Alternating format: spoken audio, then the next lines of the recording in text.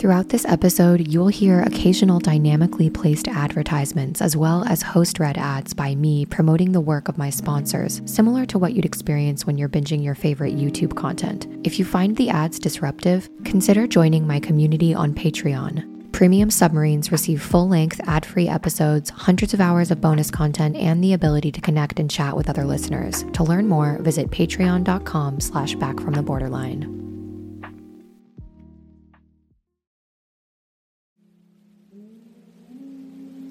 She's Carly. She's Sam. Sam I am. Carly. Sam. I think they're clear. I think I earned that title through the writing of the book, but I wanted it to be something that would grab people's attention and get them to pick up the book and then hopefully learn by the end of it why I have chosen that title. You know, this title is, I get that it's attention grabbing, but it's also something that I mean sincerely. I'm not saying it at all in a flippant way. I think that anybody who has experienced parental abuse understands this title. And I think anybody who has a sense of humor understands this title. I'm not so concerned with the opinions of anybody else because this book is not for them. Stardom was never your dream. Whose dream was it? My mom's. I think she wanted me to have a better life than she had, but I also think her approach was very unhealthy and informed by her own lack of self-work. She lived vicariously through me. I wouldn't have written the book if my mom were alive. I would still have my identity dictated by her. I think my mom saw my career as a way out of that life, of that way of living, of that constant grind. I think my mom wanted to keep me as controllable as possible. I think she really wanted to have her influence on me, and me growing up was a threat to that. I couldn't initially accept the idea that my mother was abusive toward me, because my whole way of life, my whole way of going through the world I was operating through this lens of my mom wants what's best for me. Even after she died, I'm nothing without my mom. I can't do anything without my mom. I'm incapable. I'm incompetent. What would mom want? What would mom think? What does mom need? That accepting that she was abusive would have meant reframing my entire life. And that felt impossible. I couldn't go near that for a long time. People are even more interested in seeing a former child star fail, right? Like there's like Lindsay Lohan, Britney Spears, Macaulay Culkin, Justin Bieber even. It's like there's the idea of pulling down their narrative and making them into this crazy person having a mental breakdown. I don't understand the fascination with it. I wish that wasn't the case. I think it perpetuates whoever's experiencing probably some real mental health struggles. It makes it worse for them. I wish that society didn't do that to people. It bothers me so much. You're playing an adult's game. You're in an adult's world, and you don't recognize that. You're incapable of being on that level, but you are confused and you think that you are. And I think it really leads to stunted personal development. I think some people are naturally just kind of good at fame, like maybe their personality type or family history. I'm not sure what makes a person good at fame, but I felt incredibly anxious. I don't think young people should be allowed to be famous. Like, if there's somebody who could come in and say, no, they can't, they're not mentally capable of handling this, I think that should happen. The thing with former child stars having breakdowns makes so much sense to me, because I think the world that you're thrust into puts you right in line to have a breakdown. I definitely just did not want to be famous. I didn't like the experience, and I couldn't wait till I could just put that aside. I think if it's acting, it's sort of like you're known for this thing that's not even you. So, who am I underneath that? And would I be famous if it were just me? My character's the famous thing. I just wish I could have shown my 20-year-old self me now. I would have known what I was aiming for. I would have had something to hope for, something to be encouraged about. I didn't have that. I put all of myself into this book, 110% of myself. And I said a lot of things, a lot of uncomfortable truths that are, I think, difficult things to say. The more uncomfortable something was for me to put on the page, the more important it felt for me to put it on the page.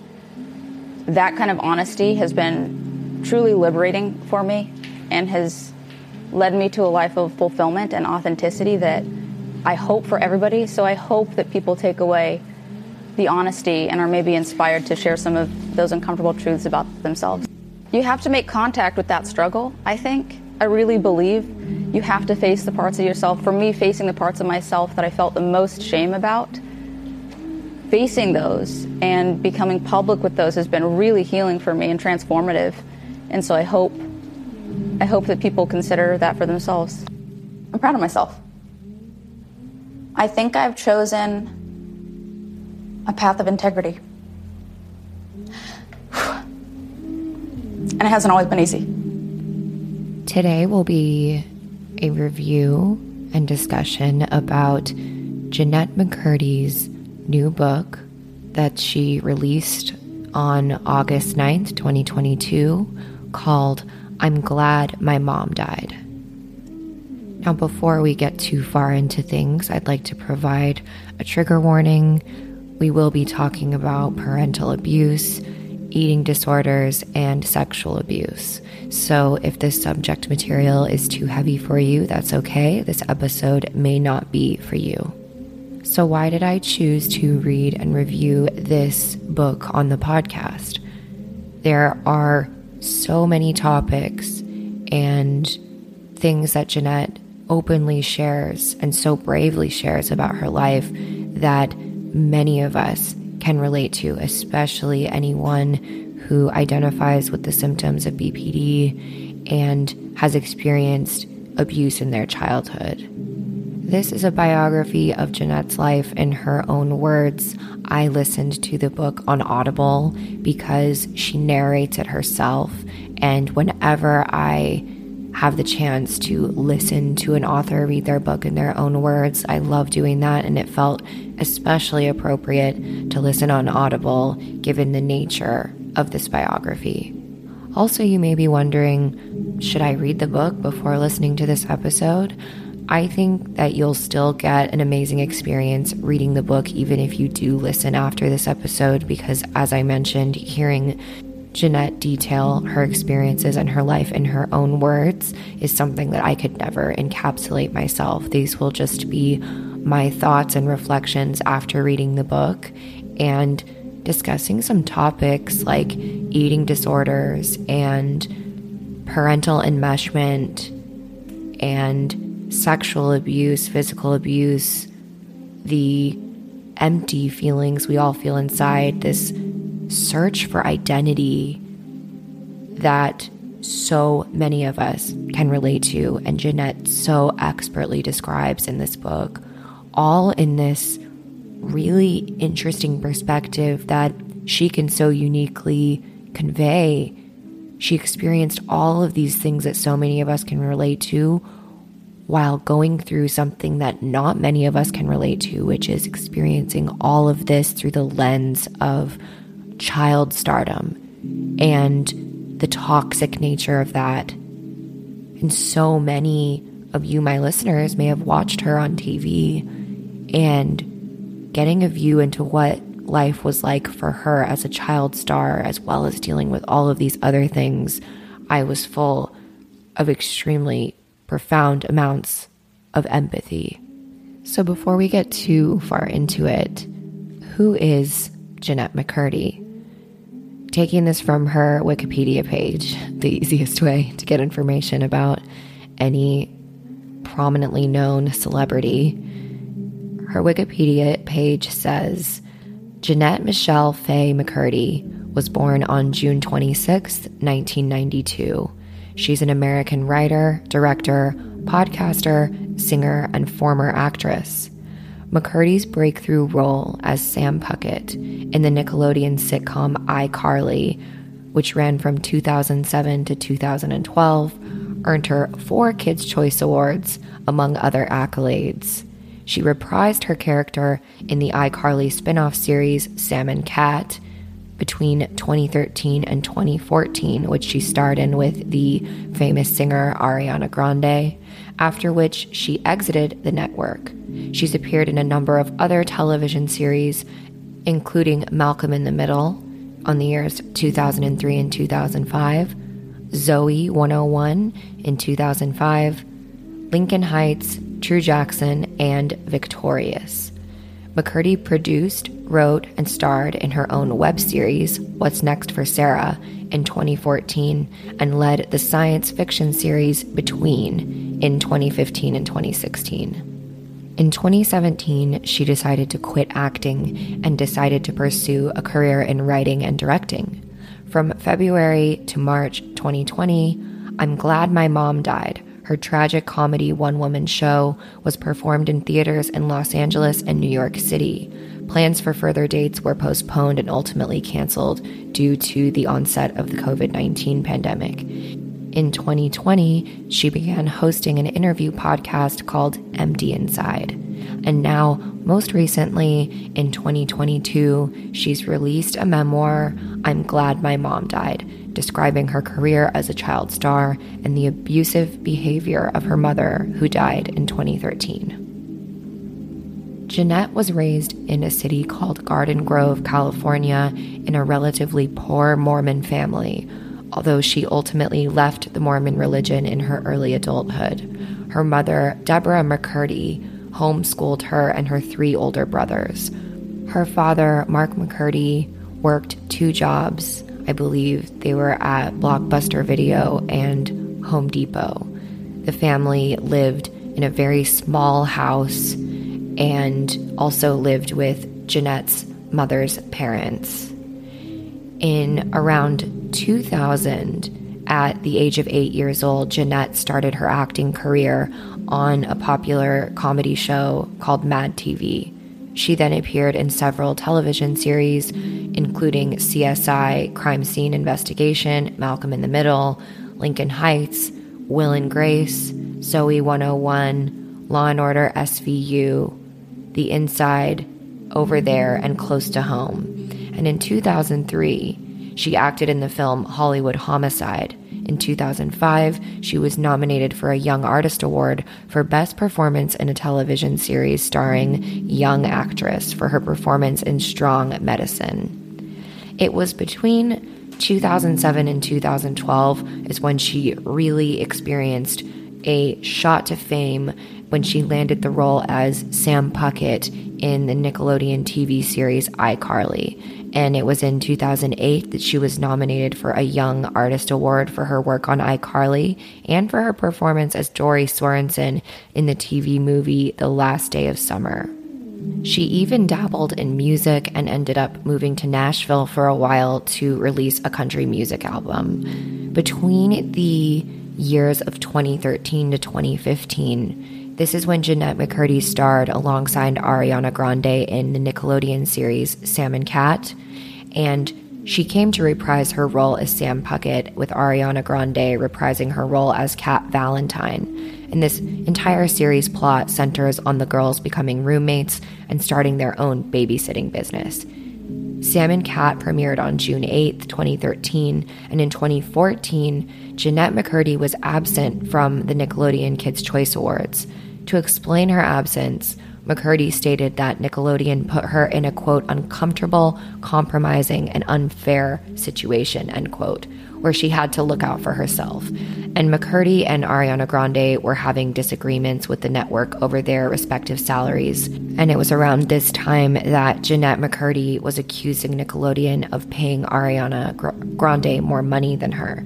And the network placed Sam and Cat into a hiatus at this point and stated that the hiatus was planned and that the series was not, in fact, canceled. But then on July 13th, 2014, Nickelodeon announced that after only 1 season, Sam and Cat was, in fact, canceled. In an interview on Entertainment Pop, Jeanette mentioned that she later made up with Grande.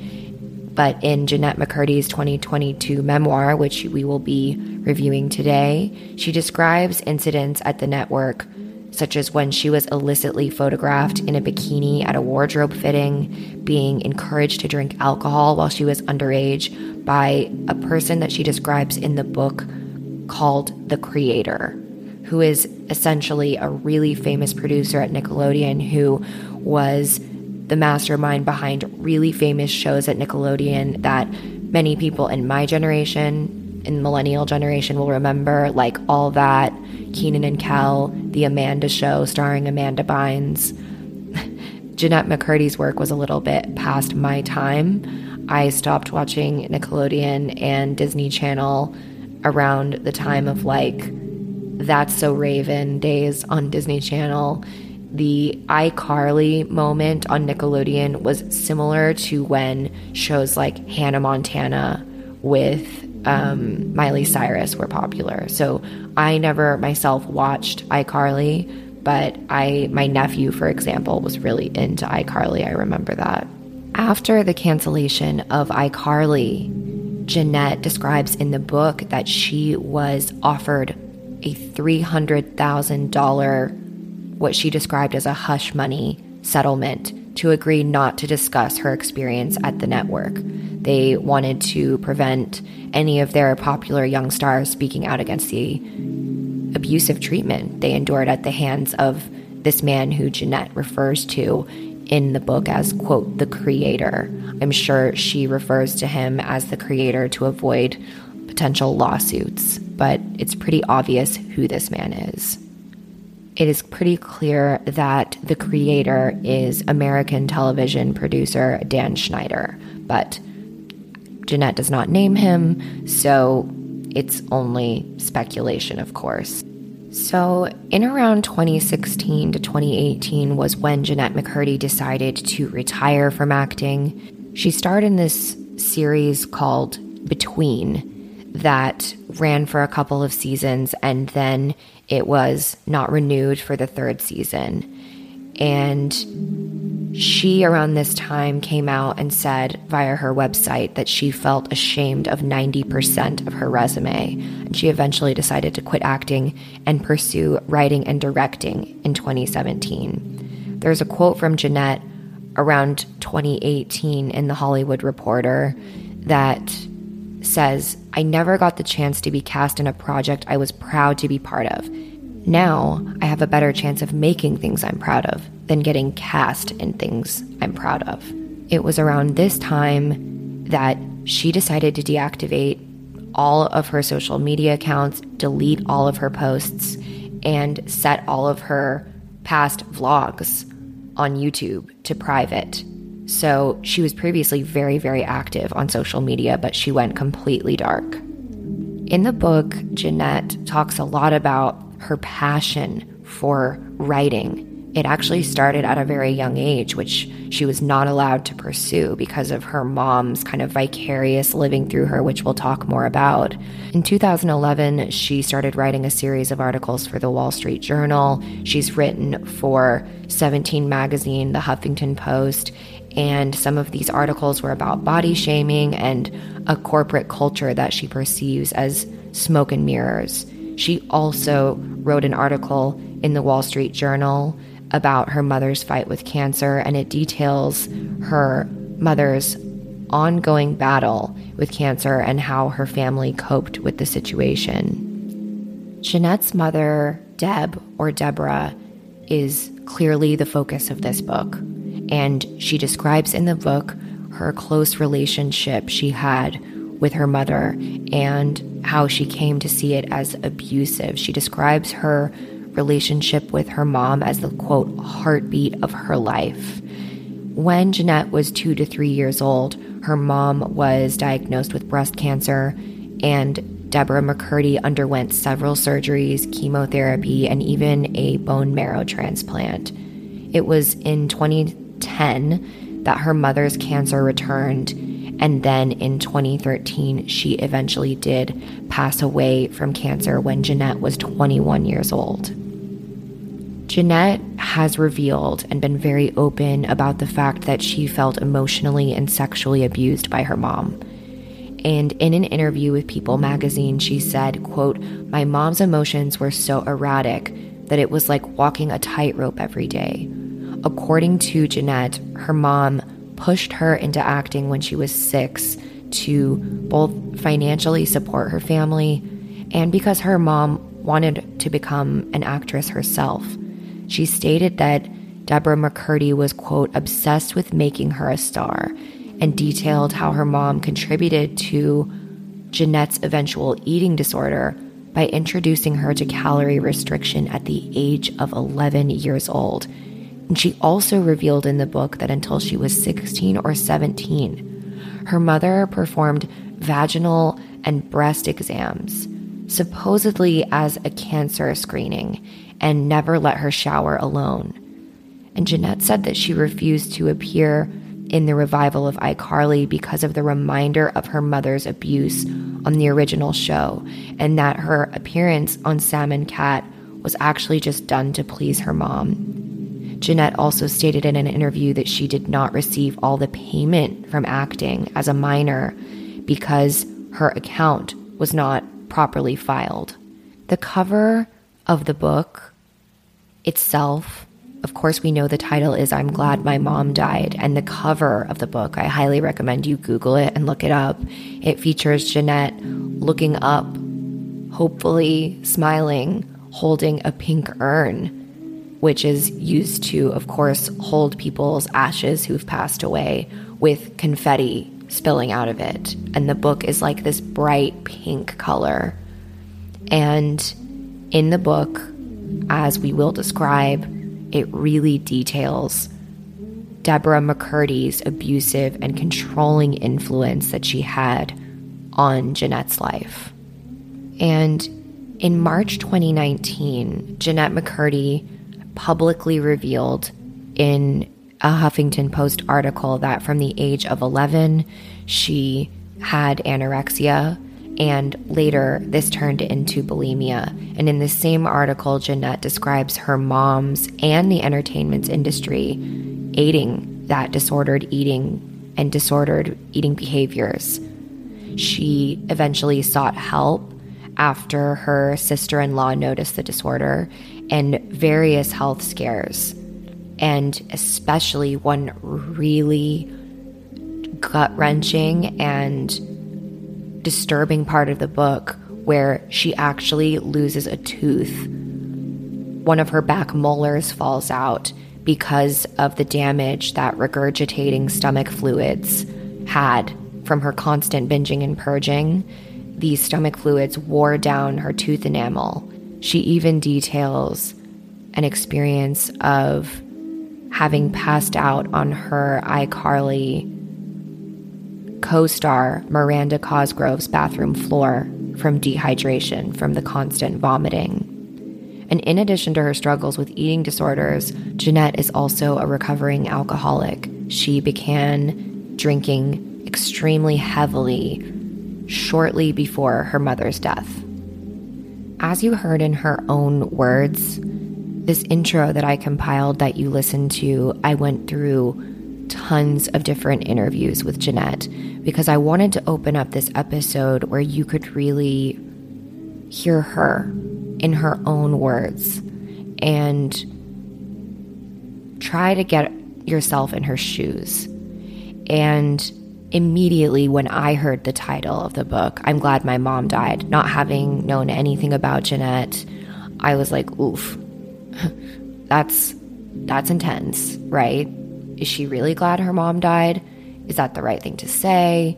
It's provocative, right? It reminds me of that Will Ferrell quote. Nobody knows what it means, but it's provocative, right? And as you heard in the intro, in Jeanette's own words, I believe after reading this entire book that the title was intentionally chosen as a really smart PR move in my perspective, because that's going to get clicks. People want to know what the hell that's about. And clearly it got her a ton of press, which is really smart. But I don't think that Jeanette is fame hungry, clearly, as we heard. What she wanted to do, at least what I think, based upon how I feel after reading the book and after listening to her speak in her own words, it was, sure, if this is going to get you to click on the book, I'll have this over-the-top title that's going to make you want to know what's going on. And that is just going to get her message out there and help other people overcome the shame and trauma that she endured. And if having this clickbaity title and this over-the-top title, extreme title, can help other people feel seen and heard and get them to read the book and potentially see themselves in her and her experience, it seems like it was worth it to her. Do I think Jeanette is actually happy her mom died? I don't know if she would say that that's the case. And I don't get that vibe from the book of, woohoo, I'm so stoked that my mom passed away. But what it seemed like was that Jeanette's mom passing away, that removal of that influence in her life, allowed Jeanette to find out who she was and begin to heal. The themes of this book, to me, were of deep, deep parental enmeshment, and we're going to go into that more. Another theme that I noticed so much in Jeanette's writing was hypervigilance, this just constantly being aware of other people's reactions, of how she was being perceived at all times, and she was so hypervigilant and so on alert. Her nervous system was so activated all the time that it just wrecked her nerves. She was unable to explore who she truly was or even know what she wanted or what her needs were. And what I was overwhelmed with was this understanding of this emptiness that she described in the book. Clearly, she resonates with the symptom that so many of us relate to, which is the chronic feelings of emptiness. I mean, for God's sake, she titled her own podcast Empty Inside. So she understands that feeling. And this book really, really details and encapsulates that feeling of being without an identity, not knowing what you want, not knowing what you need, not knowing who you are, not knowing where to go, and feeling so lost and empty that you feel, what's the point? And trying to seek out fulfillment in people, places, and things, and food, and fixating on eating and other things to distract from that nagging emptiness. She does that expertly in this book. Something else that I took away from this book was the way emotionally immature and abusive parents completely neglect their duties to nurture their children as independent beings. It's easy to blame parents, but what I also took away from this book was, after reading about Jeanette's mom, I was like, then hearing about Jeanette's grandmother, who was Deborah McCurdy's mom, right? So Jeanette's mom's mom, and how incredibly emotionally erratic and abusive she was, it makes sense why Jeanette's mom was the way she is. And it was this really profound example of how generational trauma is passed on, how trauma presents in different ways in different people, because Jeanette's grandmother sounded incredibly abusive and awful, and that was Jeanette's mom's mom. And so it only makes sense that Jeanette's mother was the way she was. But I think we're seeing this a lot now is when people have kids, I notice how often parents just kind of like forget that this child is its own being with its own wants, its own needs. And as a parent, it is extremely irresponsible of you if you project your own wants, needs, and desires on this child. It stops them from understanding who they are and who they want to be. For example, Jeanette displayed such a profound desire to write. She wrote her own screenplay and showed it to her mom, and that desire was stamped out of her. And instead, her mom projected her own wish, which was to be an actress, even though Jeanette said out loud, I don't want to do this. And very early on, Jeanette learned that that was not an option, to speak your needs, to lay down boundaries. And so she shoved it all inside. Another theme that stood out to me by reading this book was how in tune children are with their parents, how much they want to please them, especially when they're really, really young, and how much they admire their parents, and how easy it is for parents to unconsciously, most of the time, and sometimes consciously, take advantage of this admiration and desire to please that young children have, and the lasting damage and pain that this causes their children. You know, when kids are little, they think that their parents are like gods. They think their parents can do no wrong. So many little girls, too, grow up admiring their mom, thinking their mom is just the most beautiful, amazing person.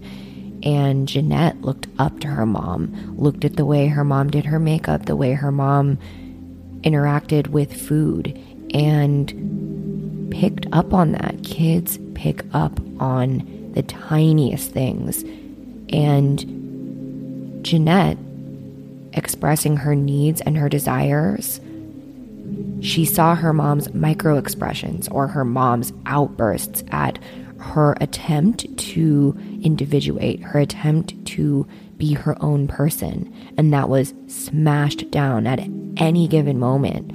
And so throughout the book, you watched how Jeanette described how she learned to stop those efforts that she naturally had as a child to want to be herself, to learn who she was, and she learned that that was not an okay thing to do if she wanted her mom's love. And growing up, kids desperately need, at a biological level, their parents to love them, because as we've talked before on the podcast, we've talked about these biological needs that we all have. Children are wired to what? Survive first. And in order to survive, you need the people who your survival depends on to love and accept you. And so this is how much of child trauma begins. This is where it's born, is how do your parents respond to your attempts, these natural drivers of wanting to go out on your own, to learn who you are, to speak your needs, to set down boundaries, to say what you're comfortable with and what you're not comfortable with, what you want and what you don't want. What are the responses of the caregivers to these very natural things that a child will do? And often parents don't understand the damage that they do in their sometimes even seemingly harmless responses to these things, of a kid maybe expressing their need and saying, oh, you don't want that.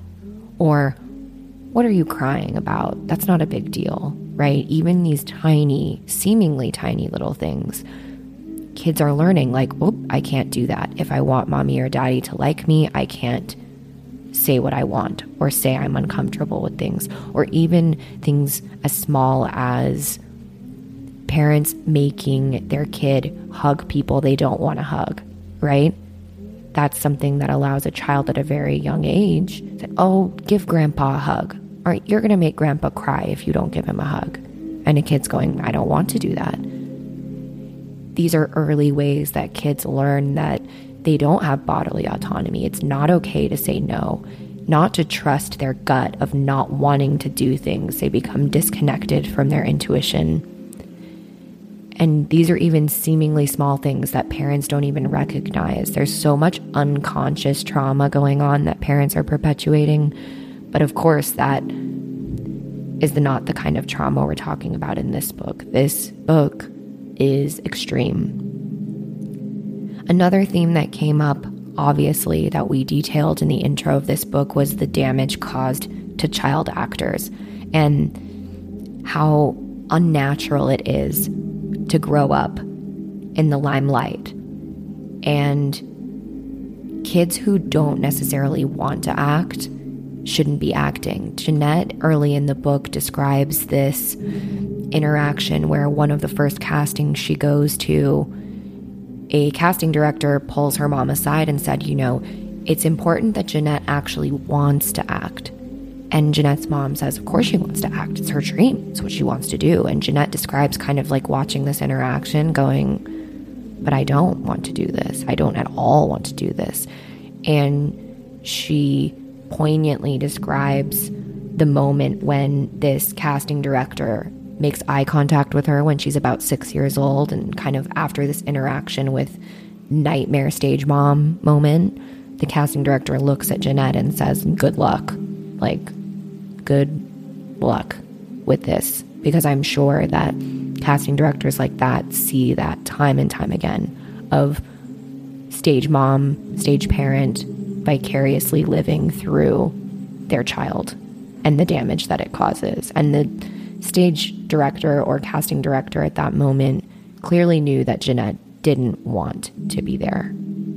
So I took really detailed notes when I was listening to this book on Audible. As you know, I'm a self-proclaimed and proud nerd.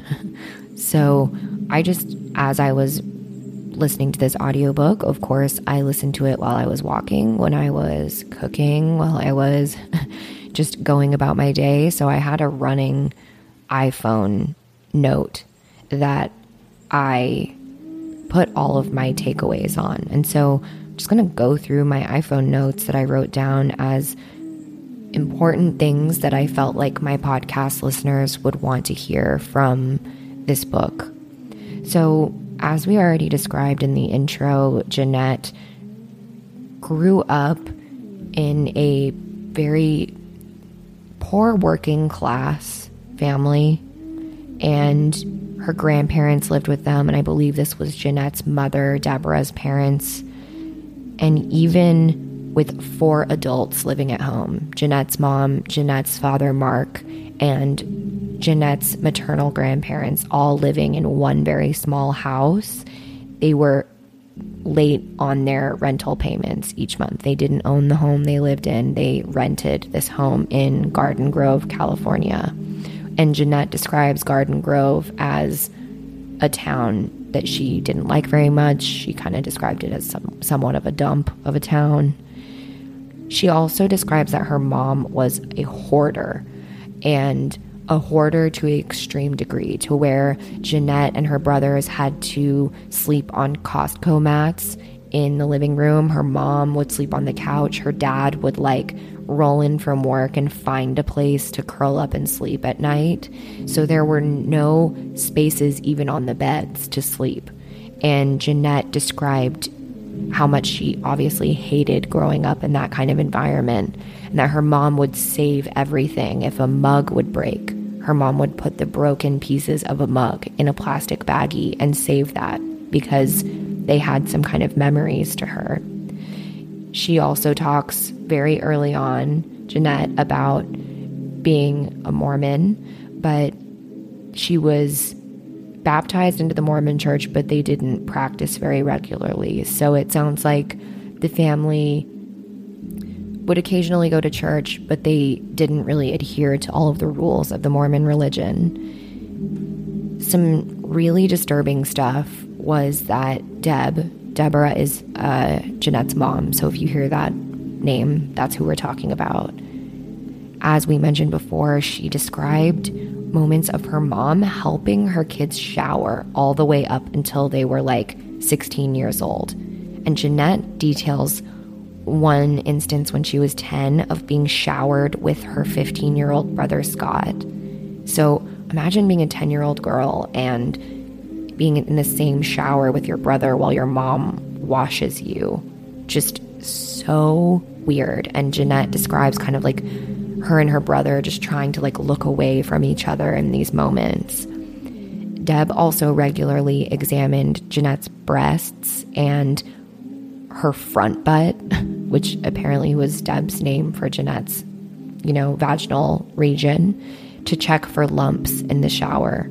And Jeanette describes moments of dissociation. She doesn't say it was dissociation, but she describes how she disconnected from her body in those moments and said that she would go away into her imaginary landscapes that she would make in her mind while this happened, just waiting for it to be over. And she showers her all the way up until Jeanette, as I mentioned, is like 16 years old. And as I was hearing about these shower examinations, Jeanette never describes them as being sexual, right? And as she even mentioned in her own words, she doesn't really know why her mom did this, but I did find a brief piece of an interview where Jeanette talks a little bit about this, so I'm going to play it now. This was the hardest part of the book for me to write about. It was a really emotional experience. I laughed during the writing of it, and then I cried a lot after I wrote that vignette. I've tried to understand, and that didn't lead me anywhere productive. I would just spin my wheels trying to understand my mom's motives. This continued until you were 17? Yeah. And you describe in the book that you felt violated. Yes, I absolutely felt violated, and eventually accepting that was the most, I think, integral piece to my own healing and recovery. So it was confusing for me too, and I can't even imagine how confusing and traumatizing it was for Jeanette, but I almost wondered, there was a lot of discussion about Jeanette's mom's cancer, and obviously that's a huge focal point of the book because it was a huge focal point of Jeanette's life. She talked about how her mom always talked about her cancer. She would talk about it to anyone who would listen. She would use it to get Jeanette special treatment in auditions. She would encourage Jeanette to tell casting directors about it. And she also was obviously pretty traumatized that it would come back. She had to get one of her breasts removed and have it replaced with an implant. And I almost wonder if Jeanette's mom's examinations of her children were some kind of making sure that they didn't have any lumps, maybe this fear that they would get cancer in some way. But obviously we will never know that. And this is me completely speculating because Jeanette never describes any like sexual motive behind the examinations. It was more just like something that the mom expected and needed to do. She also mentions that Deborah, her mom, one of the excuses she gave for showering Jeanette so late was that Jeanette couldn't wash her hair right. It was always greasy. She never washed the shampoo and conditioner out enough, and only Deborah could do it the right way, right? So that's another thing that I took from the book. And this is just another thing. Not only is it incredibly traumatizing and awful that this happened to Jeanette, but also just another way that Deborah ingrained into Jeanette that she didn't have the autonomy or the ability to even do something for herself as basic as washing her own fucking hair, right? So it's just this need to control this. And that's what I got from it most, was this like neurotic controlling tendency that Deb had. And it wasn't really giving sexual charged abuse, even though I think this would still be classified as sexual abuse. And this reliance on her mom was echoed throughout the book. Even the beginning of the book starts with Jeanette describing trying to wake her mom up from a coma.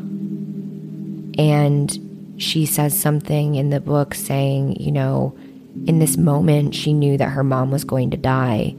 And she thought, if my mom's going to die, who would I be? Because, quote, without mom, who am I supposed to be now? Now, Jeanette and her brothers were homeschooled by her mom. This, to me, was just another reflection of Deborah's, like, control over this environment. She showered her kids. She homeschooled her kids. She wanted minute control over their every And I split up my notes that I took on the book into kind of like early life, midlife, beginning of acting, end of acting. So as I'm going through this, these are just the notes I took throughout. She talks about in the early childhood part of her book about how much she admired her mom. She talked about how beautiful she thought her mom was, and that she always caked on a lot of makeup and fake tanner, and Jeanette thought that she was so much more beautiful without it. And she also describes how she and her mother were always aware of and watching one another. This description is a really accurate portrayal of what parental enmeshment looks like, and we'll discuss enmeshment more. Jeanette also mentioned she used to wake her mom up every morning at 11 a.m. with her morning tea. First and foremost, Jeanette sort of taking that parental role on, feeling like she needed to go into her mom's room and wake her up and make sure she was okay. Jeanette was always hyper vigilant of wanting to make sure her mom was okay. Jeanette's mother, Deborah, also complained very openly to Jeanette when she was very young, like the age of 6, about really adult problems about her dad, saying, "Oh, I could have married someone so much better than your father. I could have done better." This highlights another really abusive behavior that many parents do, which is talking to their very young kids about things that are too adult for them, and also diminishing their other parent in front of the child. This is really damaging behavior, and I don't think a lot of parents understand how damaging it is. In psychology, when parents treat young children as adults, it's called something called parentification. And her mom also, growing up, constantly gets emotional and cries when Jeanette starts to show signs of growing up. So Jeanette began seeing any signs of development in her body as a negative thing. And she's hyper focused at a young age on her changing body. And her mom and Jeanette saw this as, she could book less acting gigs as a young child. And Jeanette and her mom were both very small people. Jeanette describes her mom as someone who is, I think, like not even 5 feet tall, and very skinny and thin. Her mother had an eating disorder as well. And so Jeanette is also a very small person. She describes how tiny she herself is, even just in stature, throughout the book. And child actors that are small people in general, they can book lots of gigs for a long time as someone much younger than they were. And I think Jeanette's mom, from what it sounded like, she also didn't want Jeanette to grow up. She wanted her to stay her little girl for a really long time, and also wanted her to be able to extend this child acting stuff for as long as possible. So imagine being Jeanette and being almost angry at your body, being horrified to grow up and change because it would make your mom mad. I can't even imagine the damage that would do. And it was in these early childhood descriptions of the book that it was really clear how hypervigilant and hyper aware Jeanette was to Deb's emotions and reactions and behaviors, this hypervigilance. She always wanted to keep her mom happy, and so she had to constantly shove down her own wants and needs. And there was a part of the book that was so profound to me, where Jeanette describes how she was so hypervigilant to her mom's emotions that she even knew different types of happiness that her mom would display. So she would literally say in this part of the book, "I know when my mom is happy, but I can even chop it into different kinds of happiness." And she said, "Mom is grateful happy when she's seen and valued and nurtured." And Jeanette described loving to see her mom in this grateful, happy state where she felt seen and valued and nurtured. And this part really broke my heart, because Jeanette did anything to be the source of her mom's happiness. But what you're left wondering in this book, as you're hearing Jeanette describe how this 6-year-old little girl just was wanting to do anything to get her mom to this version of happiness, who was making little Jeanette feel seen and valued and nurtured? There was no one there for her. So Jeanette also talks about how Deb used to tell everyone her, quote, cancer story, and she would force her kids and Jeanette's brothers and her to sit down and apparently re-watch old videos of when she was at her most sick point with her cancer. And this is the first mention that we hear of Jeanette's mother contributing to what I see as Jeanette's inner critical parent, that critical inner voice.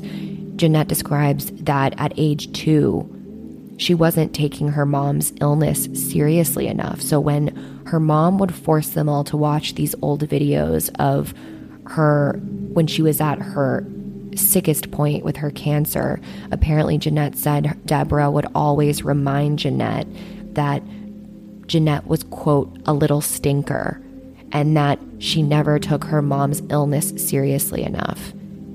And this was when Jeanette was 2 years old. And so you can see how she was already internalizing how I'm a bad kid, I'm a bad girl. Wow, how could I not take my mom's sickness seriously enough? Another quote that just stood out to me and gave me goosebumps was the way Jeanette described the environment in her house growing up. She said, quote, "The air in the house was like a held breath," with everything revolving around her mom and her mom's illness. And she said, quote, "The fragility of mom's life was the center of mine."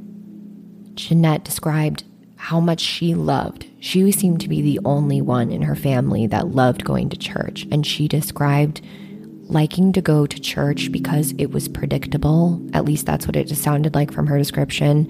Church was a safe, predictable place. It was clean. She loved the smells of it. She also described it as an escape from her chaotic home life.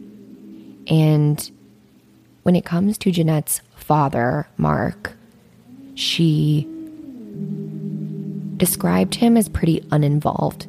He worked 2 jobs. I believe it was, as I said in the beginning of the episode, I believe he worked at Home Depot and Blockbuster Video, something along those lines.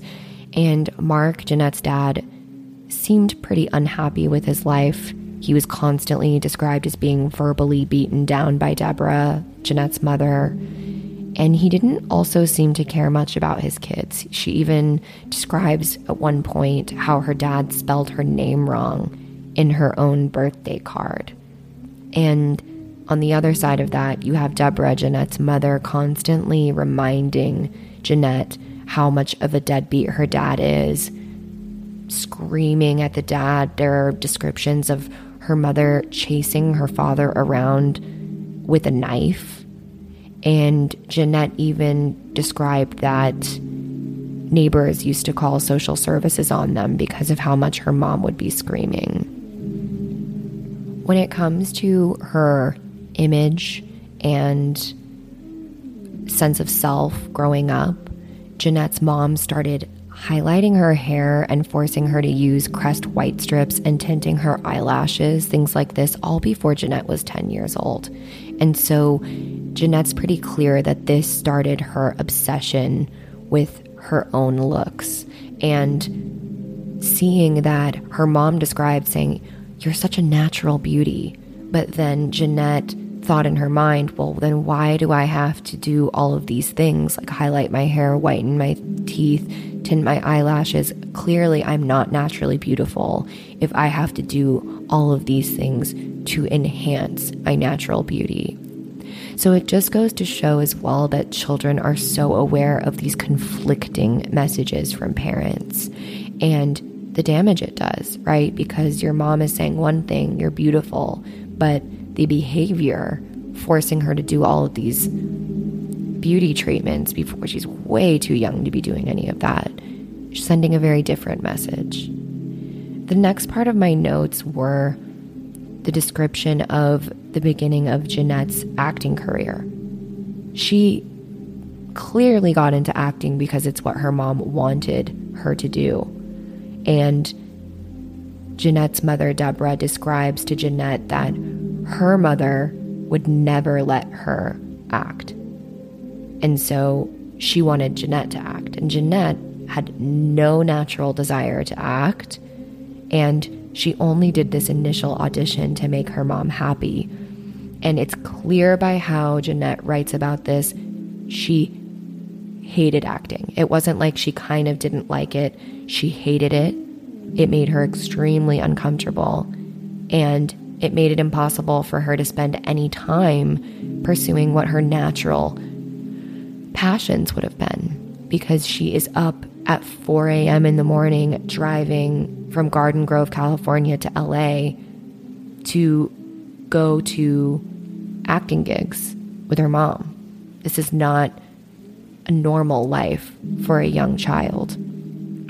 And it's around this time too, in these early childhood descriptions of the book, is that Jeanette's mom refers to Jeanette as her best friend. And Jeanette describes that as a child, that being her mom's best friend made her feel whole. And she even called it her, quote, life's purpose.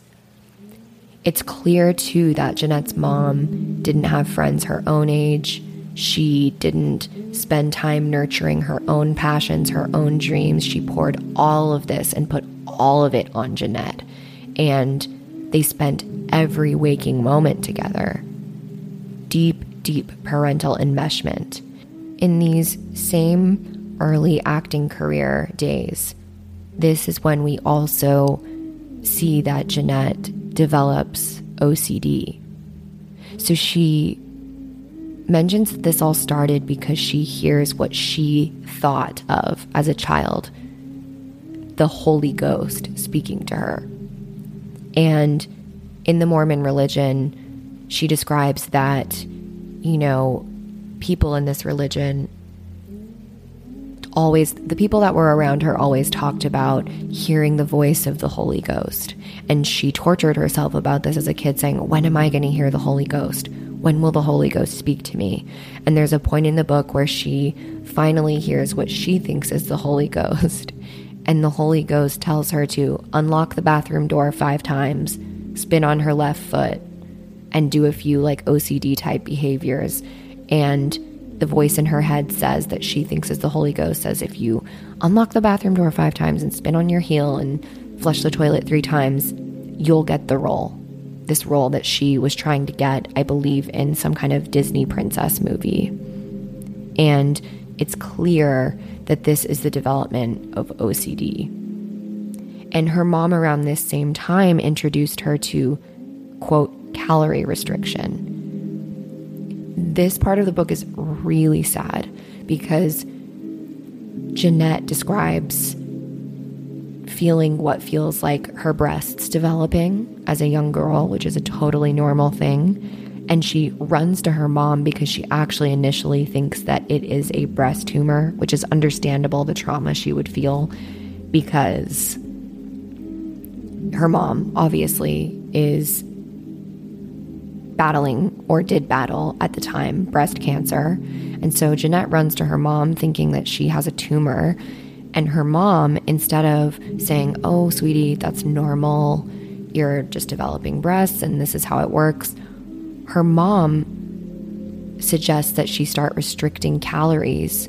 And if she eats less, her breasts will stop developing.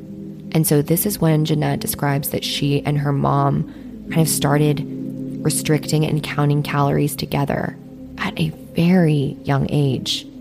And there's descriptions of Jeanette going to a doctor and the doctor flagging to her mom that she's very much underweight. Jeanette is underweight, and the mom just brushes it off.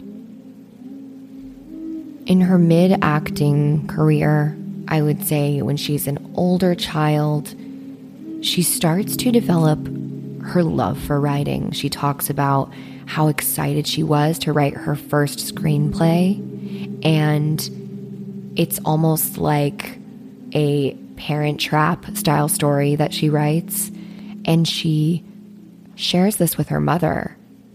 And her mom, instead of being so excited that her young daughter wrote her own screenplay, her mom is actually sad and basically says, "Oh, so you're going to give up acting?" And kind of like talks shit on Jeanette's screenplay and calls it like a Parent Trap knockoff.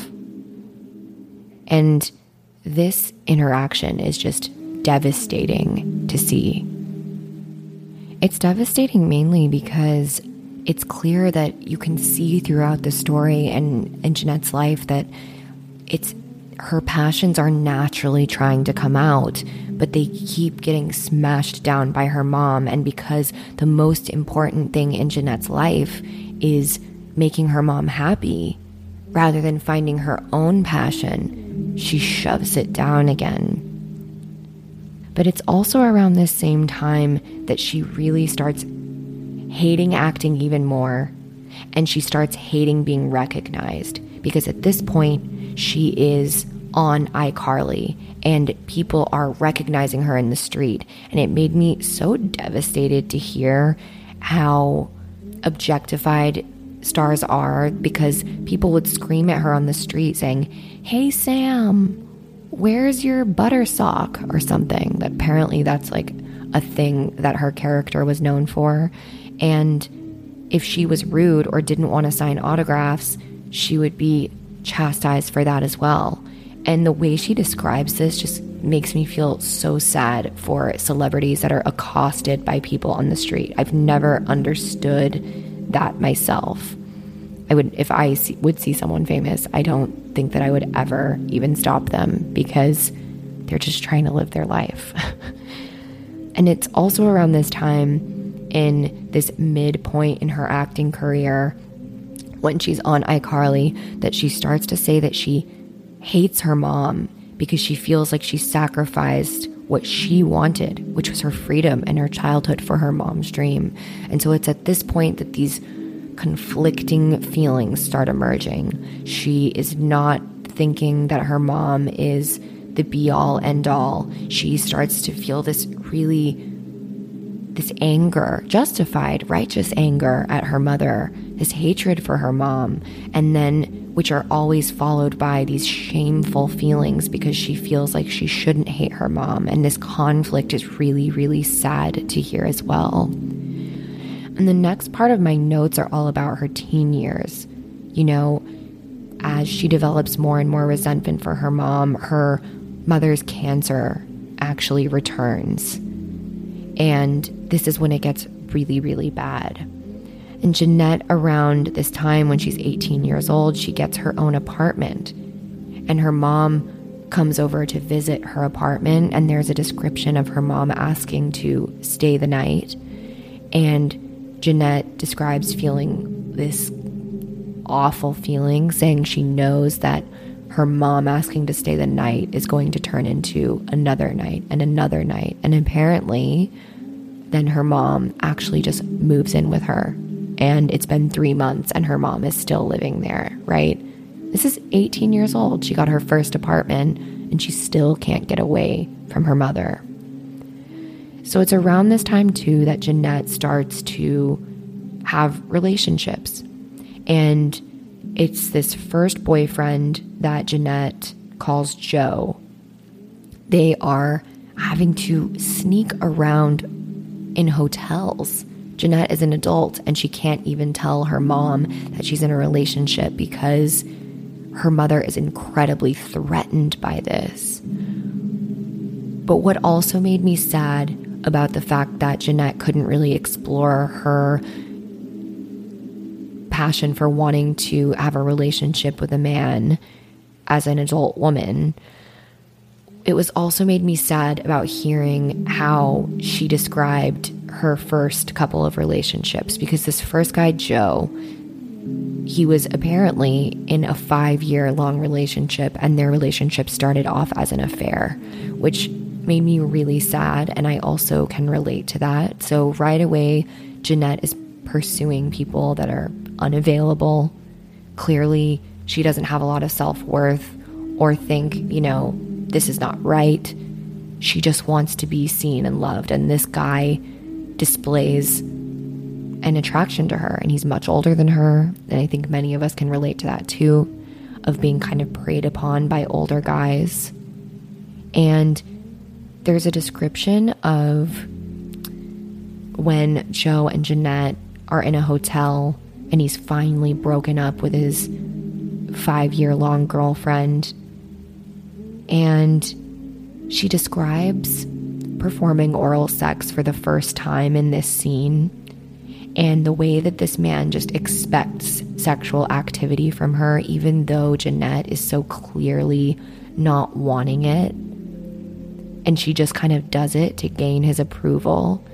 It just made my heart sink, because it just goes to show how this disconnection from her wants and needs and her mother's destroying of her own sense of boundaries extends into her inability to even say no in sexual encounters and advocate for herself in moments where she feels uncomfortable. She's just learned to, what she describes as, quote, be a good sport all the time.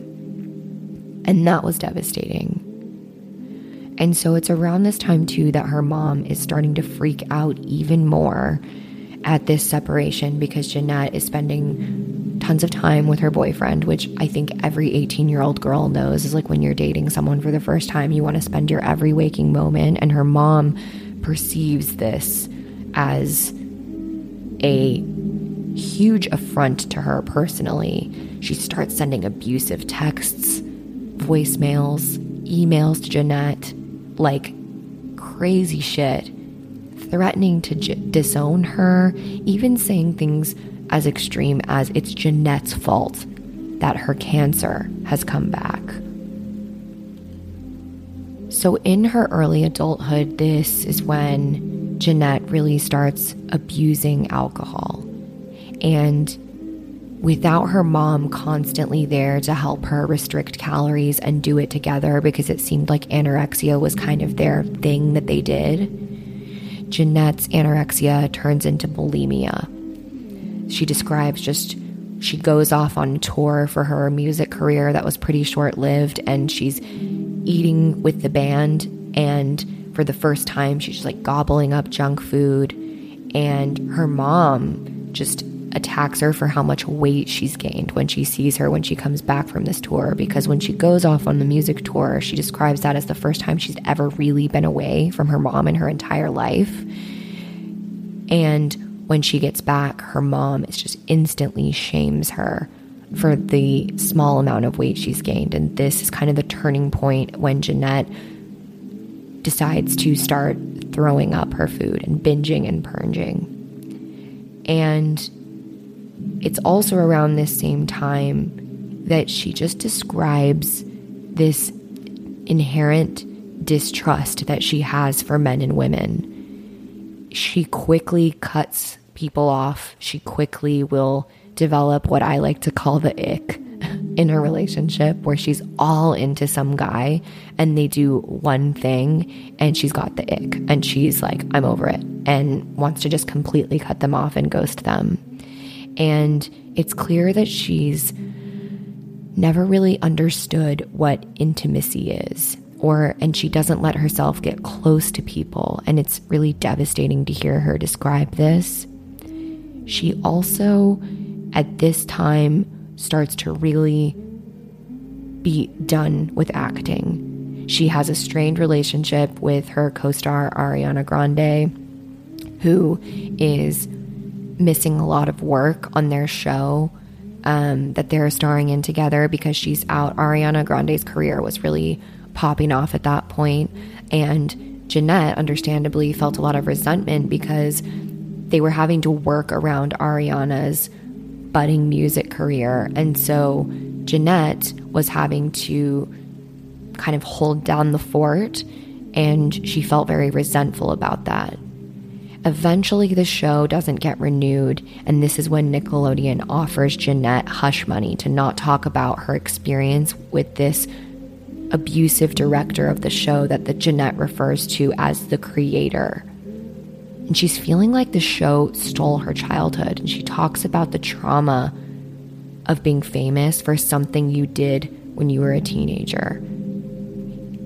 She says, when you're a teenager, these years are supposed to fade away. The shit you do when you're a teenager is embarrassing, and you don't want it just kind of like memorialized in the public record. And that made me go, man, I looked at it very differently, because it's so true. Think about the stupid shit you did when you were like 12 to 16. And imagine that just being plastered everywhere and having paparazzi follow you and take pictures of you, and you felt ugly and awkward and not being able to put a toe out of line because it was going to be written about. And imagine all the catty fights you had with girls and having people write stories about it.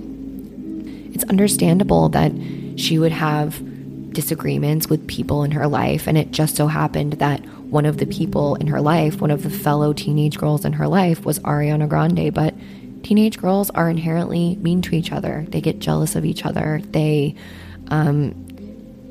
also, the network sounded like they really played these young actors off one another as well, especially this director, the creator.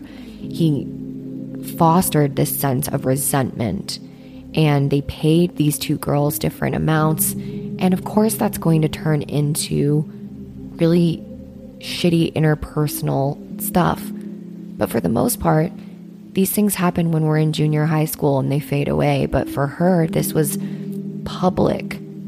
And I can't imagine how awful that must have been. And it's clear around this time, too, that Jeanette is kind of in active avoidance mode. This is when she really starts drinking a lot.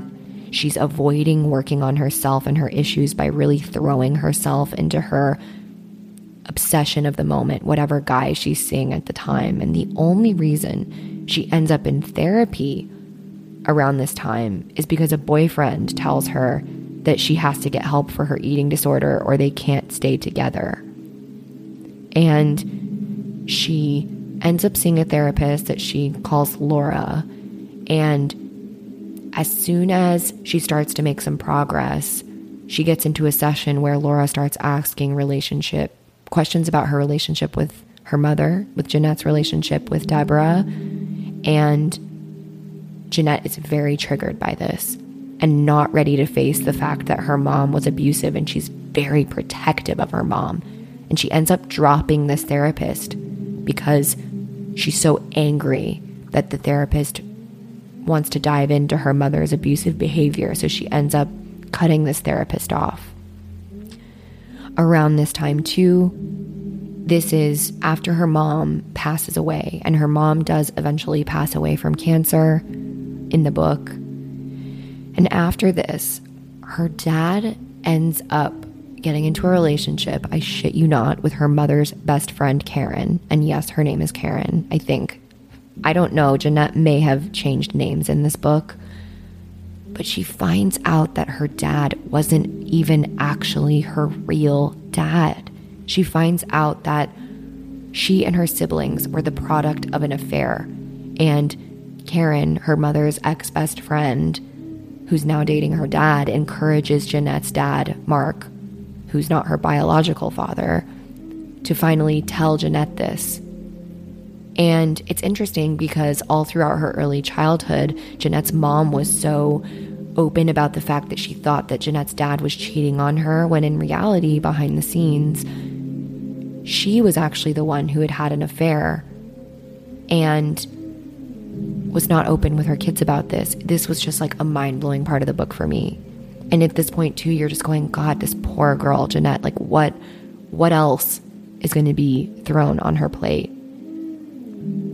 And so around this time, too, her relationship with this guy that actually tried to get her to go to therapy starts dissolving. This guy she's dating actually ends up developing schizophrenia, or what he was diagnosed as was schizophrenia. He becomes a born-again Christian, which creeps Jeanette out because he's trying to force it down her throat. And then he ends up coming to her and saying that he believes he is Jesus Christ reincarnated, which ends up leading to a psychological break. He ends up in treatment. And then Jeanette tries, after he comes out of rehab where he's more stable, they try to live together, and he slides into marijuana addiction where he's not leaving the house. And Jeanette feels at this point that she really can't focus on her recovery. And she decides to go to a new therapist and take her recovery seriously. And it's through this work with this new therapist where he really highlights that Jeanette is in another codependent relationship with her current boyfriend. And she's snapped out of it at this point. They end up breaking up, and she's really focusing on working on herself. And in her work with this new therapist, her therapist says to her something that I just thought was so interesting, and I wanted to highlight it here on the podcast. He said, "It's important that while we're in recovery from trauma, eating disorders, anything like that, that we don't let slips become slides. Don't let slips become slides."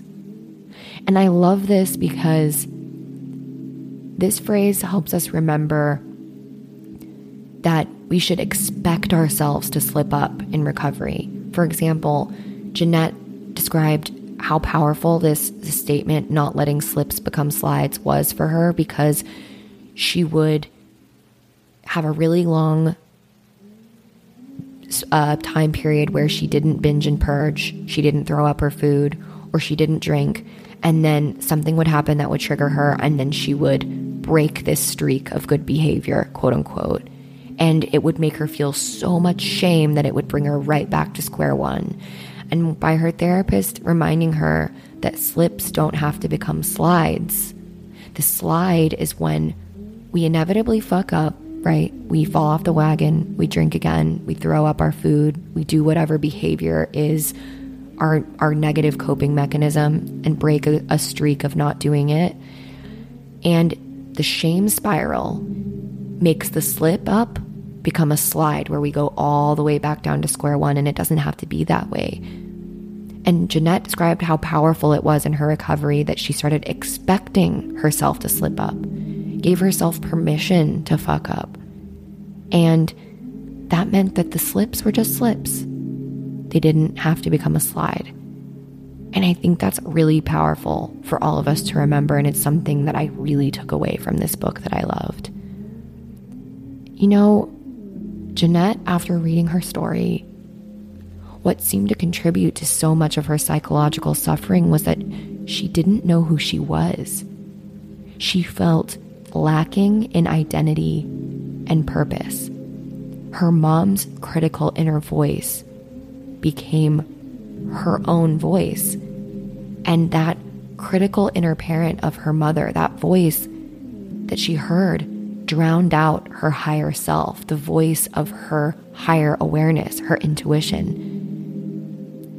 And Jeanette, near the end of the book, has a quote about identity that made me just stop in my tracks. And she said, "The years you're supposed to spend finding yourself, I was pretending to be other people. The years you're supposed to spend building character, I spent building characters." It is so incredibly important that children are able to explore who they are, their wants, their needs, feel safe laying down boundaries, saying no when they feel uncomfortable, exploring their passions, finding out what those are, finding out what they aren't, and feeling safe to do that. And that the people that are meant to care for them, they're meant to empower them in that exploration. And with the absence of that, what's known in psychology as this biopsychosocial model of childhood development, it's disrupted. Jeanette had what is described as arrested development. She wasn't able to successfully move through the phases of development that allow you to become an individuated, securely attached person. Jeanette lost complete ability to know who she was. She didn't learn how to soothe herself. She didn't learn how to do that. And so instead, she developed these coping mechanisms and behaviors which turned toxic. Things that she did to stay safe, adaptive behaviors that helped her survive as a child, which is making sure the people that keep me alive, my parents, like me, all the sacrifices she made for her own survival, which is actually very adaptive. This is how these very same behaviors, if they are continued into adulthood, become maladaptive. This is why so many of us with BPD or the symptoms of BPD can relate to this. Any behaviors that you're exhibiting now that are keeping you from having healthy relationships, having a healthy life, discovering who you are, setting down boundaries, discovering your identity, it's likely that something in your childhood stopped that from happening, and that these behaviors were once adaptive for you. They once kept you safe. They once allowed your caregivers to like you. You felt like you needed to do these things to survive in your particular environment growing up.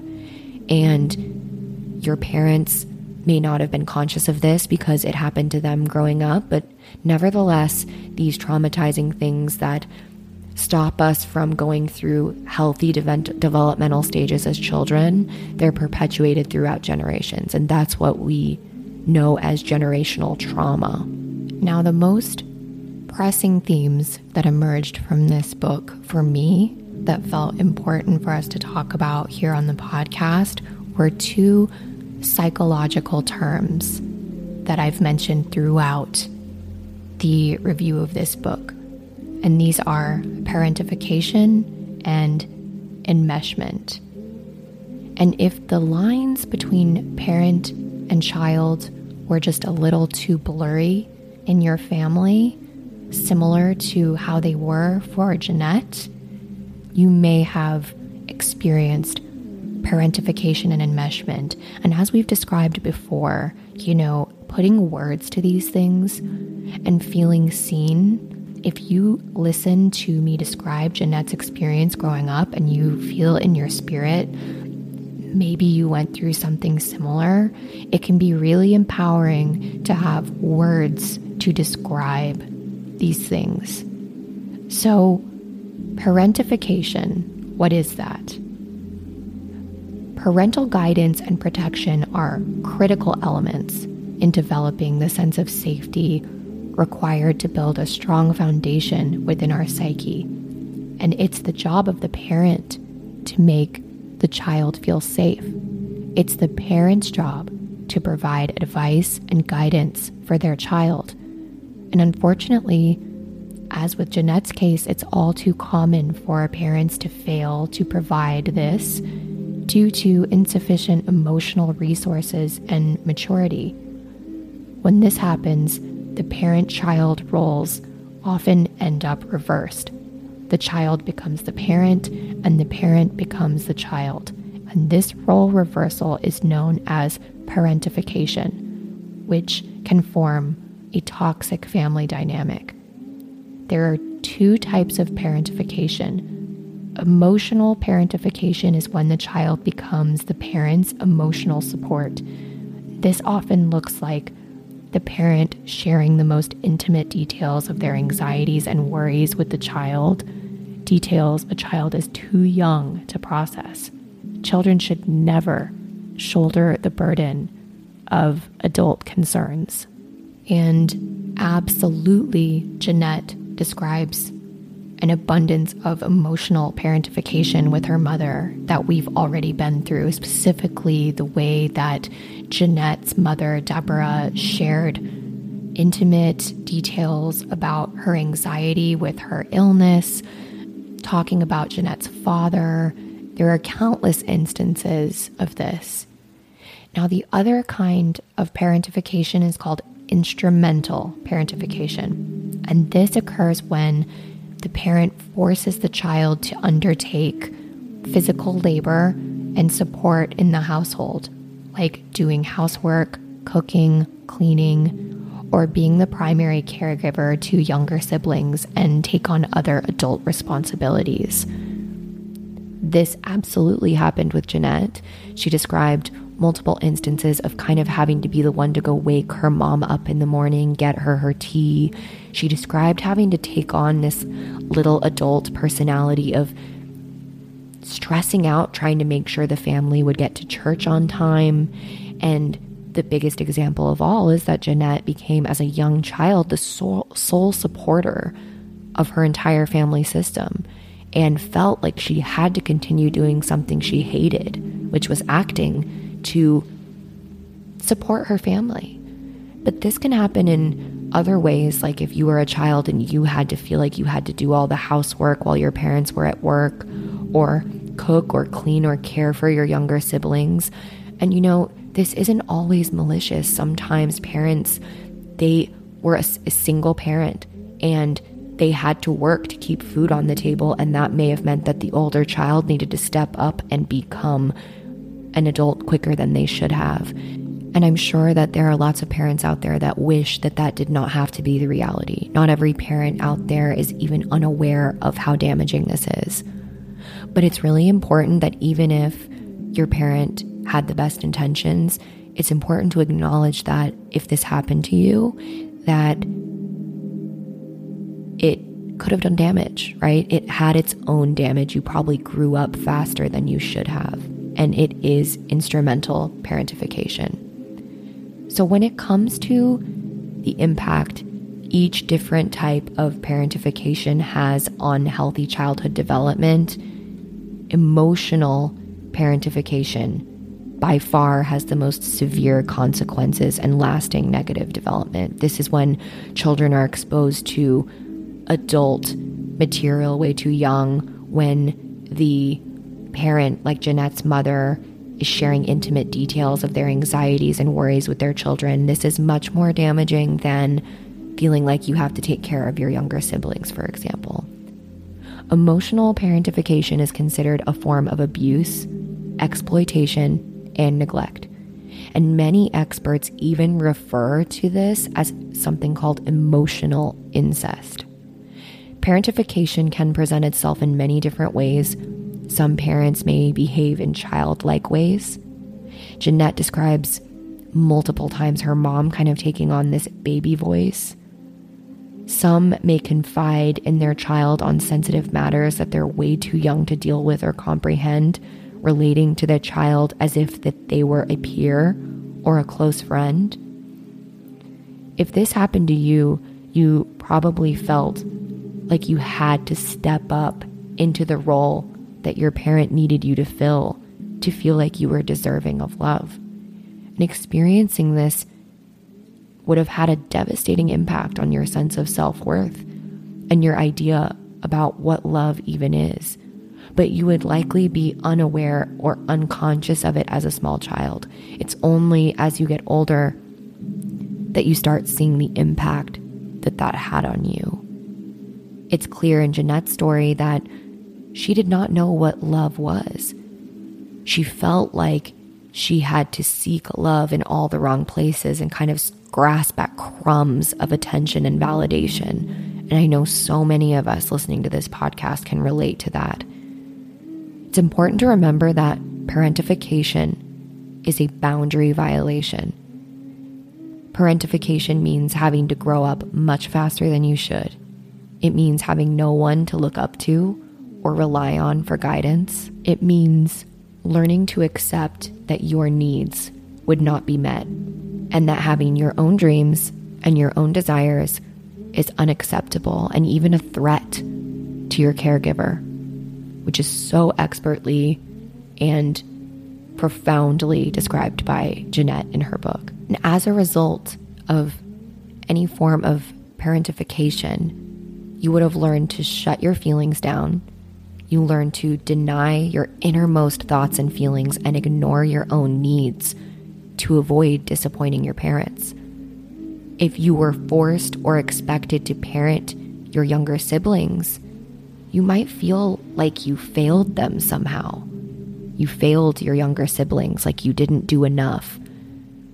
And this makes sense because it's impossible for a child to fill the role of a parent. It's imperative that you remind yourself of this if this is something that you feel like you somehow let your siblings down. You may have felt guilt when it came time for you to naturally leave home, like going away to college, and you may have been left with this feeling of leaving your siblings behind, this deep guilt, this deep shame. It may have even made you feel like you were a parent walking out on your kids. And if this happened to you, this is not okay. If there's anything I want you to know if you relate to any of this, is that there is no way that you could have helped your parents with their emotional and psychological pain or their dissatisfaction with their own lives. There's nothing you could have done. You might have grown up believing that it was your fault, that you were not enough, but that has never been true. If this was your experience growing up, it is still likely affecting you as an adult. You will have probably developed an overly obligated sense of responsibility in any of your relationships. You never really learned to say no or recognize when to stop giving or when to stop caretaking people. You may feel like you need to rescue people in your life from pain. And you may feel continuously attracted to partners that take more than they give. And eventually this leaves you feeling emotionally drained and incredibly empty. What makes all of this even more complicated is how difficult it might be for you to feel a sense of healthy, justified anger towards your caregivers. When you grow up in a parentified environment like Jeanette did, you may have clearly seen and understood that your parents didn't mean to be abusive, and they were likely limited in their emotional capacity or vulnerable for other reasons. And as a highly sensitive child, which all of my listeners of this podcast are, you probably felt extremely compassionate towards your parents and protective of them, like Jeanette did. But unfortunately, this protective instinct might actually stop you from admitting the cold, hard truth of what you were deprived of as an innocent child.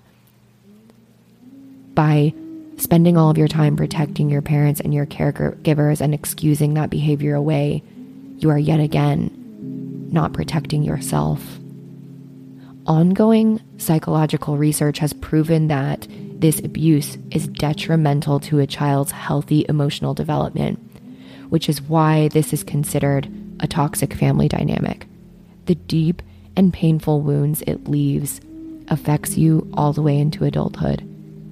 The behavior patterns you develop to keep yourself safe and loved as a parentified child, these very same behaviors make it challenging or even impossible for you to maintain healthy adult relationships without really diving into and healing this trauma. If you were forced to step into the role of primary caregiver for your parents and siblings as a child or a teen, you had no emotional support, no safety net. Most of the time, you were likely expected to keep it all together and push down your own distress, your own feelings. And as an adult, that means you will probably have a really hard time saying no, especially to your intimate partners. And you may find yourself unable to express your anger and have a difficulty trusting other people, as Jeanette did. Now, the next topic I want to dive into is enmeshment, which is another primary theme that emerged from Jeanette's book that I think many of my listeners can relate to.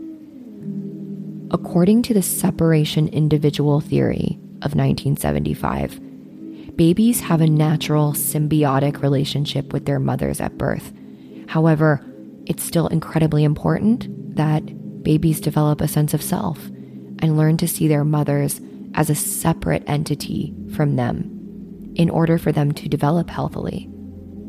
So if your parent, like Jeanette's mother Deborah did, had a hard time letting go and separating themselves from you, likely due to their own insecurities or their own unfulfilling lives, this meant that you were denied opportunities to take risks and explore and make the productive mistakes that would allow you to become a resilient human being.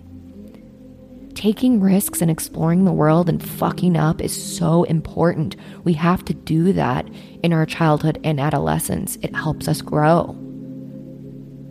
Your parent may have sent you subtle messages of, how will I survive without you? Or don't go, don't grow up on me. You can't go, you can't make it without me. It's a dangerous world out there. These were definitely the messages that Jeanette received. If you received similar messages from your parent, this is not normal or healthy. If you received messages like this, your parents felt this desperate need to control you out of their own, likely unconscious fear of being dispensable and disposable. They may have used you to fill that void that existed within inside of them due to being unhappy with their own lives and their own relationship. Doing this is using you. It is abusive behavior. And it's hard to sometimes call this abuse or see it as abuse, especially if you're the one experiencing it, because the parents that display some of these behaviors seem so innocent. They seem so well-meaning. They need you. Don't grow up. I love you so much. But nonetheless, it is extremely abusive behavior. In Alice Miller's book, which I highly recommend, The Drama of the Gifted Child, she explains this as a form of complex trauma. Parents like this often feel as though if they have a baby, they'll finally have someone who will love them unconditionally, and they'll often use their child to fulfill their own need to be wanted. It's pretty easy to understand why it would be tempting for an emotionally immature parent to use a particularly sensitive or empathetic child as a confidant or best friend. Children like this are loving, perceptive, and sensitive. So if this was your experience, you could likely sense when your parent felt down even before they actually did. Like Jeanette so beautifully described when she said that she was so hyper-fixated and hyper-aware of her mother's moods that she could even differentiate her mom's different kind of happiness. If your parents' needs constantly took precedence and importance over your own, you likely developed an identity that was tailored to suit your parent, not yourself. This makes perfect sense.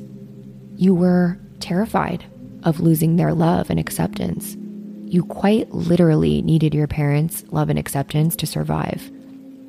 So this, as I described before, is an adaptive survival strategy, which means you should never blame yourself. This dynamic results in enmeshment, a relationship where people become excessively and unhealthily involved with each other. In enmeshed parent-child dynamics, family boundaries are blurred or even non-existent. A slight switch in a parent's mood can instantly affect the entire family system. If you didn't grow up with firm emotional boundaries as a child, you'll probably struggle to set boundaries as an adult like Jeanette did. And this creates a fuzzy sense of identity that makes it hard for you to differentiate between your feelings and the feelings of the people close to you. You may feel obligated to help people. It might even feel like a compulsive need. offering advice or help or saving people even when they don't need it or want it. And it's likely hard for you to have balanced relationships with firm boundaries. It's important to know that enmeshment is insidious, which means it's often hard to detect, but at the same time, very damaging. It's an extremely toxic family dynamic because it's often explained away as a love or loyalty or family unity, which makes it even more complicated and deceptive.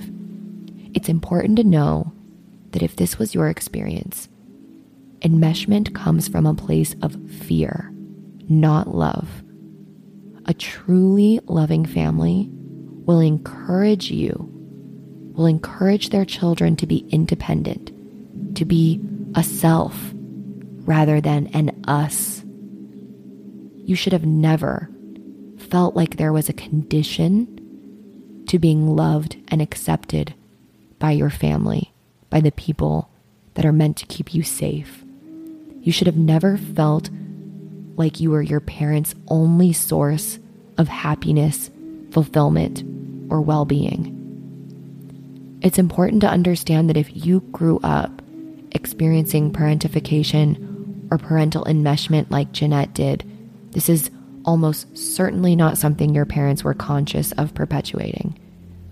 These toxic family dynamics are often deeply ingrained in families throughout generations. These patterns are passed down for hundreds upon hundreds of years, from parent to child to parent to child. Your parents are just repeating a cycle.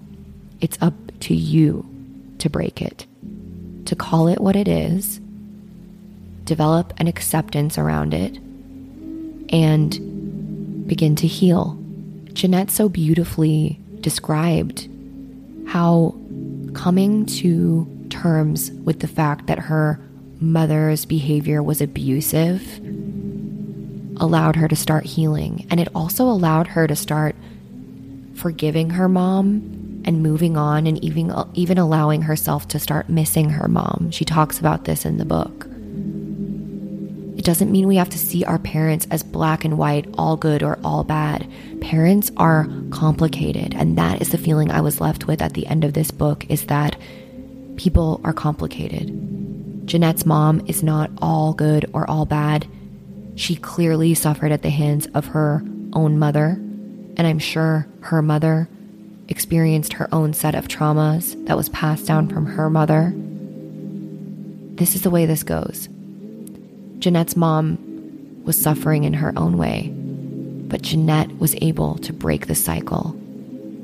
She put her suffering out there, and by putting her suffering out there, it alchemized and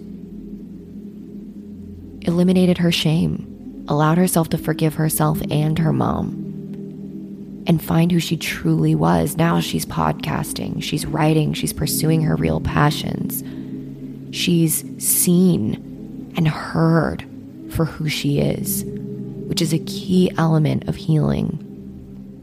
So it's my hope that by sharing my review of Jeanette's book, by going into the concepts of enmeshment and parentification, that if this was your experience, you can feel seen and heard. You can start calling this behavior out for what it is in your own life. You can start to heal. And if this all resonated with you, I highly recommend that you read Jeanette's book, I'm Glad My Mom Died. Highly recommend that you get it on Audible. It's just so much better hearing it read and narrated by Jeanette herself. But I also recommend that first, even before reading Jeanette's book, you read The Drama of the Gifted Child by Alice Miller, because I believe it's some really good initial reading before you dive into Jeanette's memoir. I think why I have so much respect for Jeanette and why I wanted to review this particular book in such a long form way is because books like that, experiences, sharing things like Jeanette did, it helps people heal. It helps them understand the abuse that they endured, helps them put words to feelings that they've maybe been struggling with their entire lives.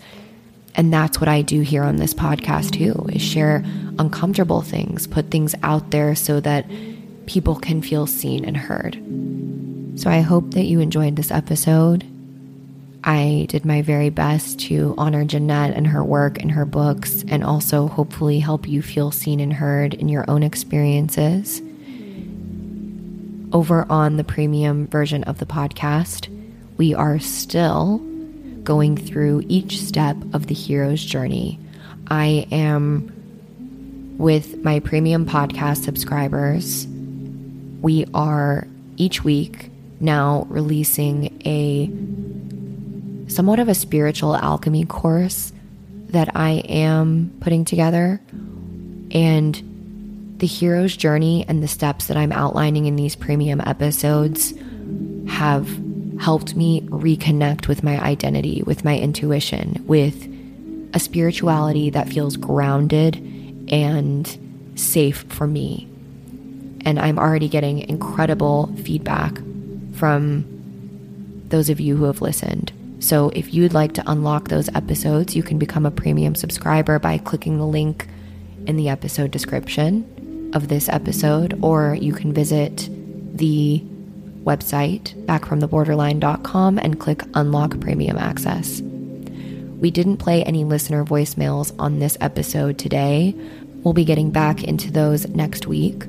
But if you would like to share your thoughts about this episode, and maybe your thoughts about Jeanette's book, maybe some reflections and things you've realized through listening to this episode, I encourage you to send me a voicemail by going to backfromtheborderline.com and clicking the microphone icon, where you can share your thoughts there.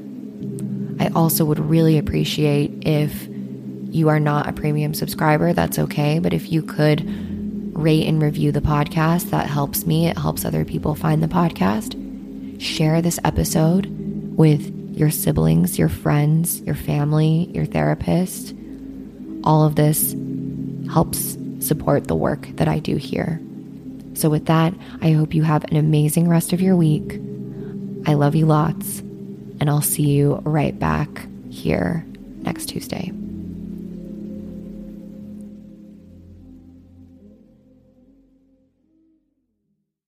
Thanks for tuning in to this episode of Back from the Borderline. If you'd like to receive my monthly written recovery musings via Substack directly to your inbox, send me a voicemail, join the Patreon community, or check out my Amazon book list recommendations.